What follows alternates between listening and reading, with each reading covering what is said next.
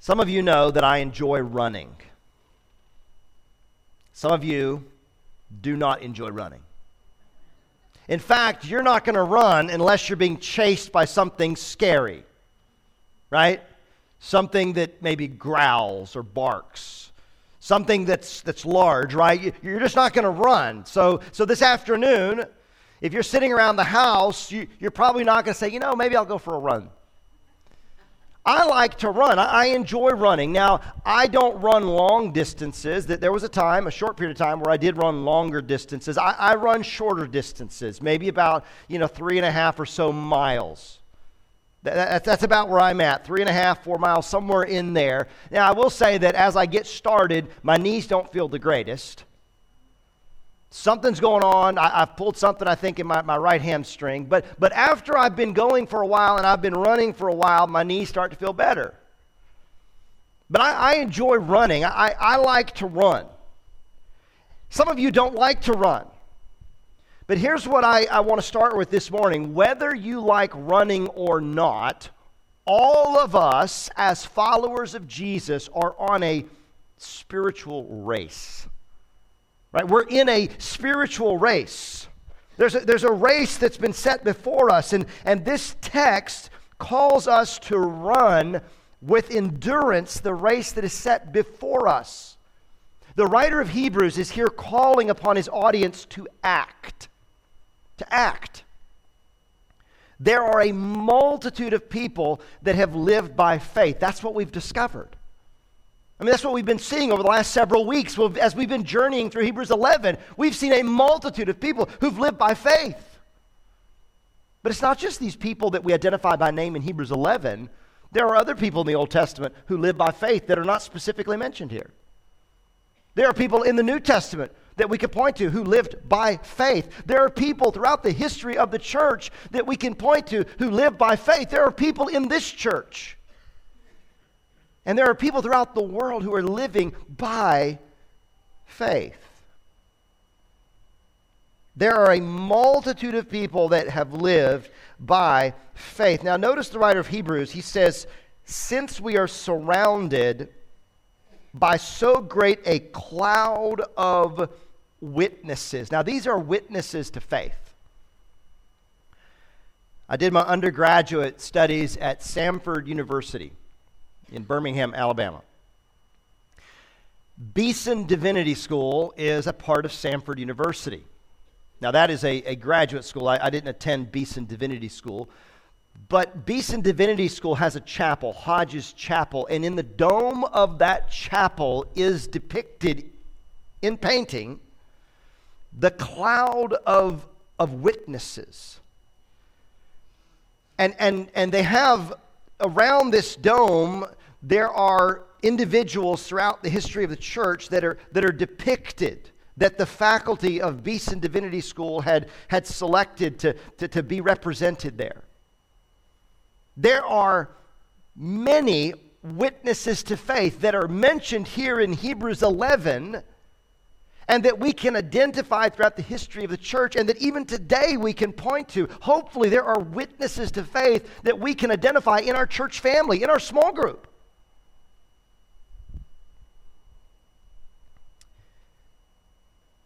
Since there's a great cloud of witnesses, it's clear that we are not alone in our faith. It's not just me or you.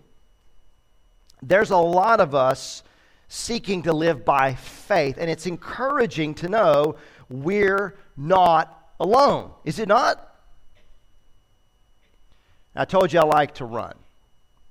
Well, I've run 3 marathons. Not as many as my friends back there. But I've run 3 marathons. I ran the Disney Marathon in 2014, 2015, and 2016. But I didn't run them all by myself. I wasn't the fastest.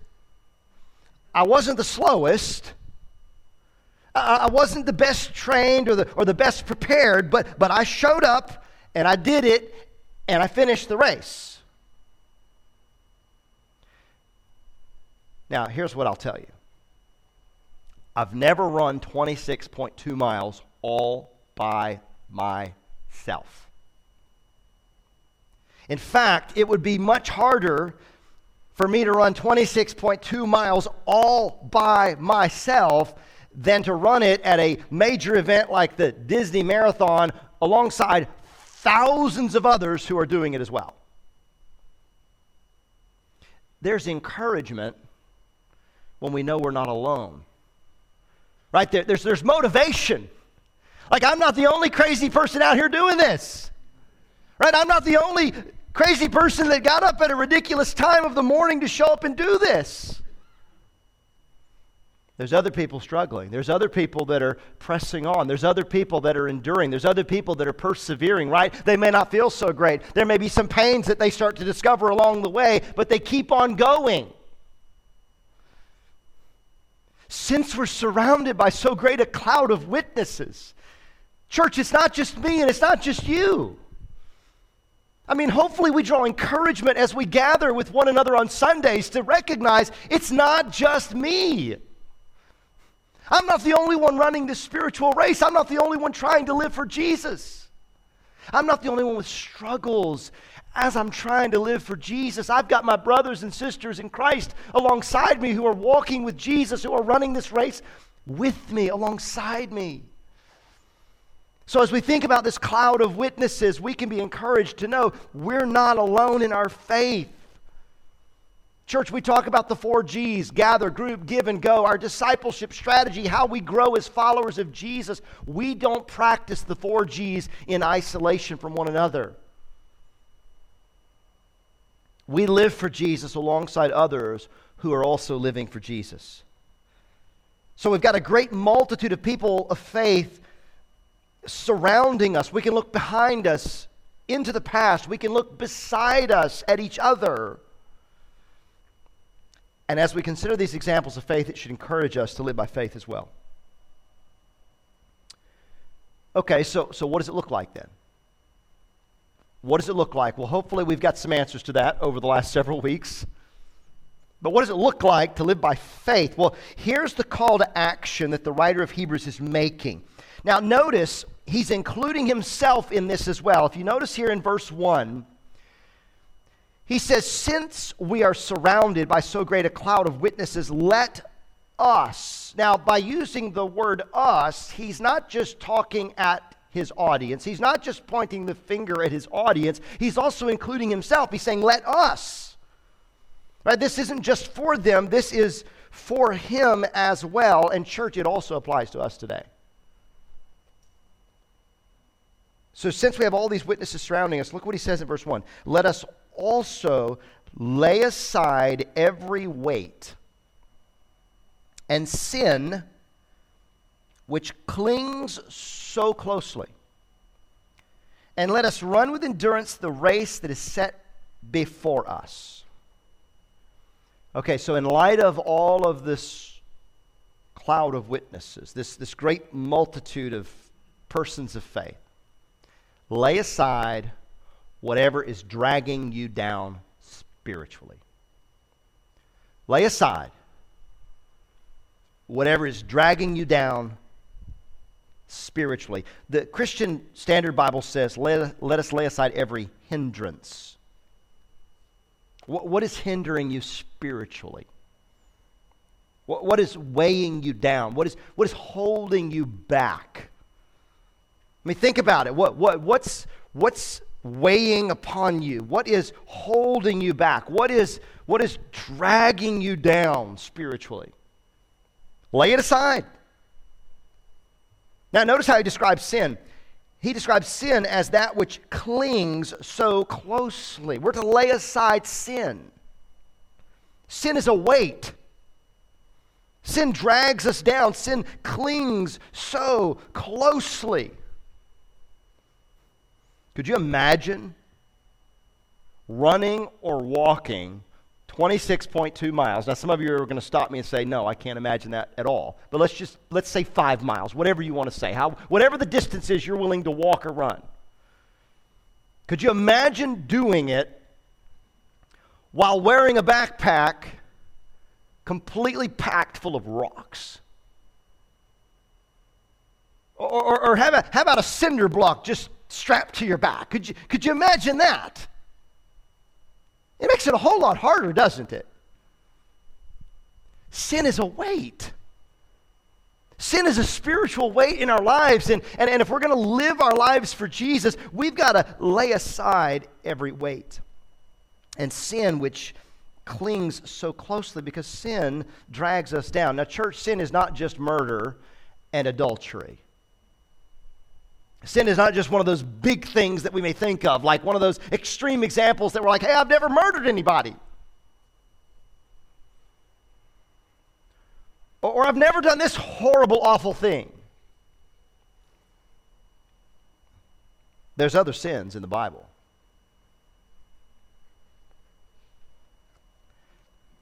Sin is also spreading falsehoods and being divisive.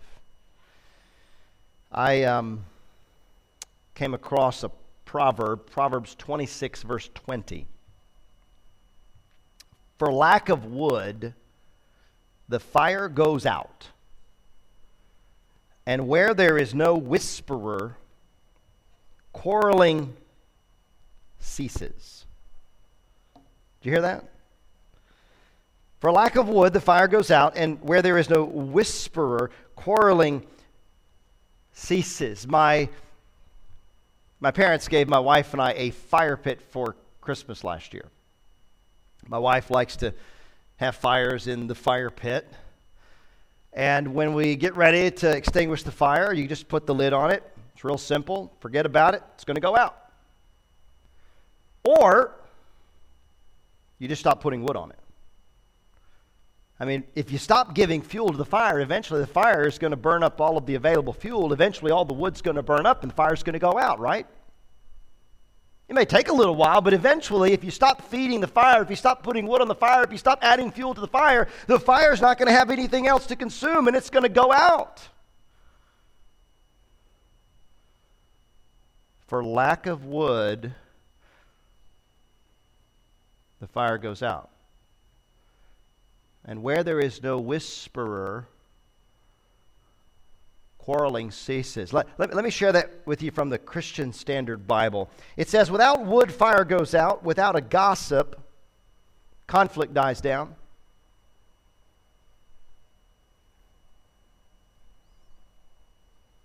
What if instead of talking about each other, we actually talk to each other? Rather than assuming the worst, what if we assume the best? What if we stop fueling controversy? What if we stopped adding wood to the fire of division? Now, church, these questions are not just for you, they're for me as well. I too need to hear this. I too need to practice it. I can do better. We can do better. So the weight of sin is not just the biggies that we might think of when we think of sin. It's not just the egregious things that immediately come to mind. It's also divisiveness, gossip. Ephesians chapter 4, verses 29 and following, Paul says, let no corrupting talk come out of your mouths, but only such as is good for building up. Now, who's he writing to? He's writing to believers. He's writing to the church. And he's saying to the church, let no corrupting talk come out of your mouths, but only such as is good for building up as fits the occasion, that it may give grace to those who hear, and do not grieve the Holy Spirit of God, by whom you were sealed for the day of redemption. Let all bitterness and wrath and anger and clamor and slander be put away from you, along with all malice. Church, sin is a burden. Sin drags us down as well as others. So here the writer of Hebrews, as he's applying this message, as he's just given them all of these examples of faith from Hebrews 11, he says, now, therefore, since we're surrounded by so great a cloud of witnesses, let us also lay aside every weight and sin which clings so closely. Sin is a burden. Sin is a burden in our lives. The psalmist describes the impact of sin in his life at Psalm 32. He begins by saying, blessed is the one whose transgression is forgiven, whose sin is covered. Blessed is the man against whom the Lord counts no iniquity, and in whose spirit there is no deceit. But then listen to what he says. For when I kept silent, my bones wasted away through my groaning all day long. For day and night your hand was heavy upon me. My strength was dried up as by the heat of summer. And then listen to this part. I acknowledged my sin to you, and I did not cover my iniquity. I said, I will confess my transgressions to the Lord, and you forgave the iniquity of my sin. Church family, unconfessed sin is a terrible weight in our lives. And we need to seek the Lord's forgiveness daily. We don't need to be walking around with sin in our lives weighing us down. We must repent. We must confess our sins. And church, as we have been forgiven, so we ought to forgive. Ephesians 4:32, be kind to one another, tender-hearted, forgiving one another as God in Christ forgave you. All right, so let's just follow the reasoning of our writer here. We got all these witnesses surrounding us, right? All of these examples of faith that we can point to. So as we consider these examples of faith, let's act. Let's make sure that we are careful to lay aside every weight and the sin that clings so closely. And, notice what he says next. We're still in verse 1. Let us run with endurance the race that is set before us. So he says, run with endurance. The race before us is the Christian life. Our lives as followers of Jesus, we're to run with endurance. The Christian life is not a sprint. You've heard this line before, right? It's not a sprint, it's a marathon. We've got to endure. This is a lifelong race. And Paul himself speaks of finishing his race. 2 Timothy chapter 4, verse 7, Paul writes, I have fought the good fight, I have finished the race, I have kept the faith. So we've got to lay aside weight, we've got to lay aside sin, and we've got to run with endurance the race that is set before us. Another translation uses the word perseverance. We've got to persevere. I mean, it may be one thing for you to walk from one point to another point, a short distance, and maybe there's a struggle in doing that, but to go a long distance, you got to endure. You got to keep going. Now, as we run with endurance, we've got to stay focused on Jesus, because notice how he continues in verse 2. He encourages them. He challenges them. Keep your eyes on Jesus. Look what he says in verse 2. Looking to Jesus, the founder and perfecter of our faith. The Christian Standard Bible says, keeping our eyes on Jesus. So as we're laying aside whatever is dragging us down spiritually, and as we're running with endurance, we've got to keep our focus on Jesus. We've got to stay focused on Jesus. It can be easy to lose our focus. Anybody easily distracted? Anybody get off track? Sometimes we lose focus. We may forget why we are here. Church, we're here because of Jesus. We are here for the glory of God. We may forget what it is we're supposed to do. What is it we're supposed to do? We're to make disciples. Church, we're to be about the mission of Jesus. Why we are here is for the glory of God. Why we are here is because of Jesus. What we are to be doing is to be accomplishing the mission of Jesus, the making and maturing of disciples of Jesus. Church, we need each other's help to stay focused on Jesus, because as we're running this race that is the Christian life, as we're living our lives for the Lord, we might easily get distracted, and we need help from each other to stay focused. Several years ago, I ran the Lake Minneola Half Marathon. It was not a great experience.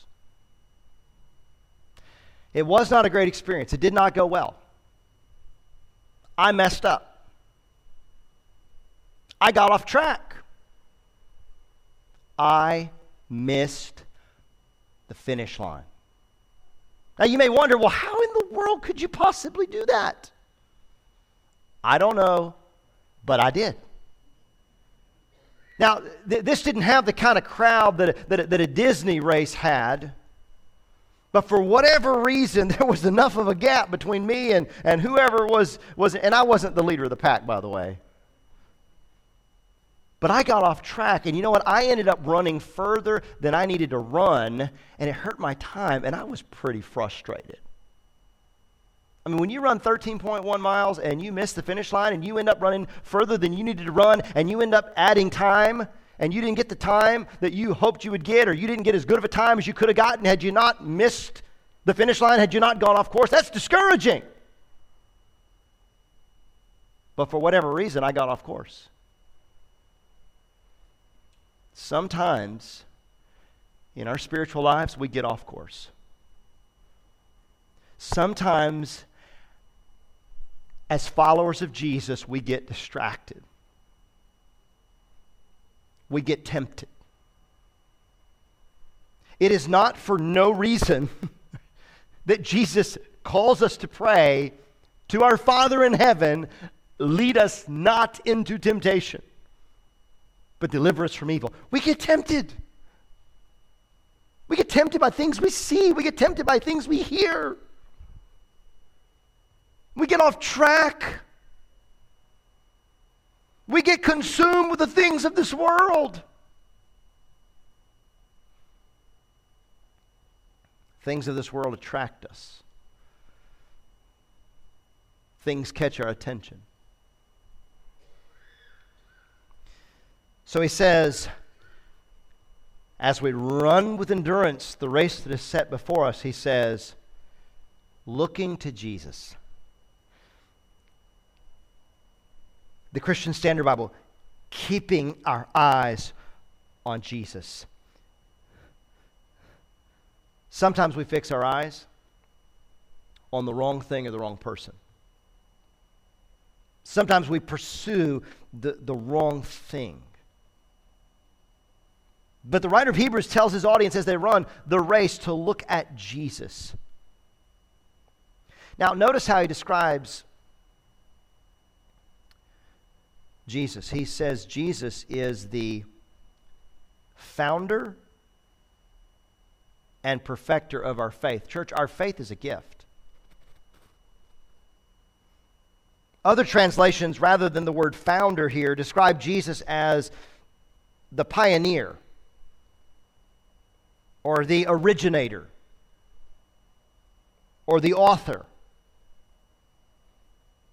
So he's the founder and perfecter of our faith. Paul says faith is a gift in Ephesians chapter 2, verse 8. Our ability to believe, to have faith, is a gift from God. By faith, we must run the race that is set before us with endurance.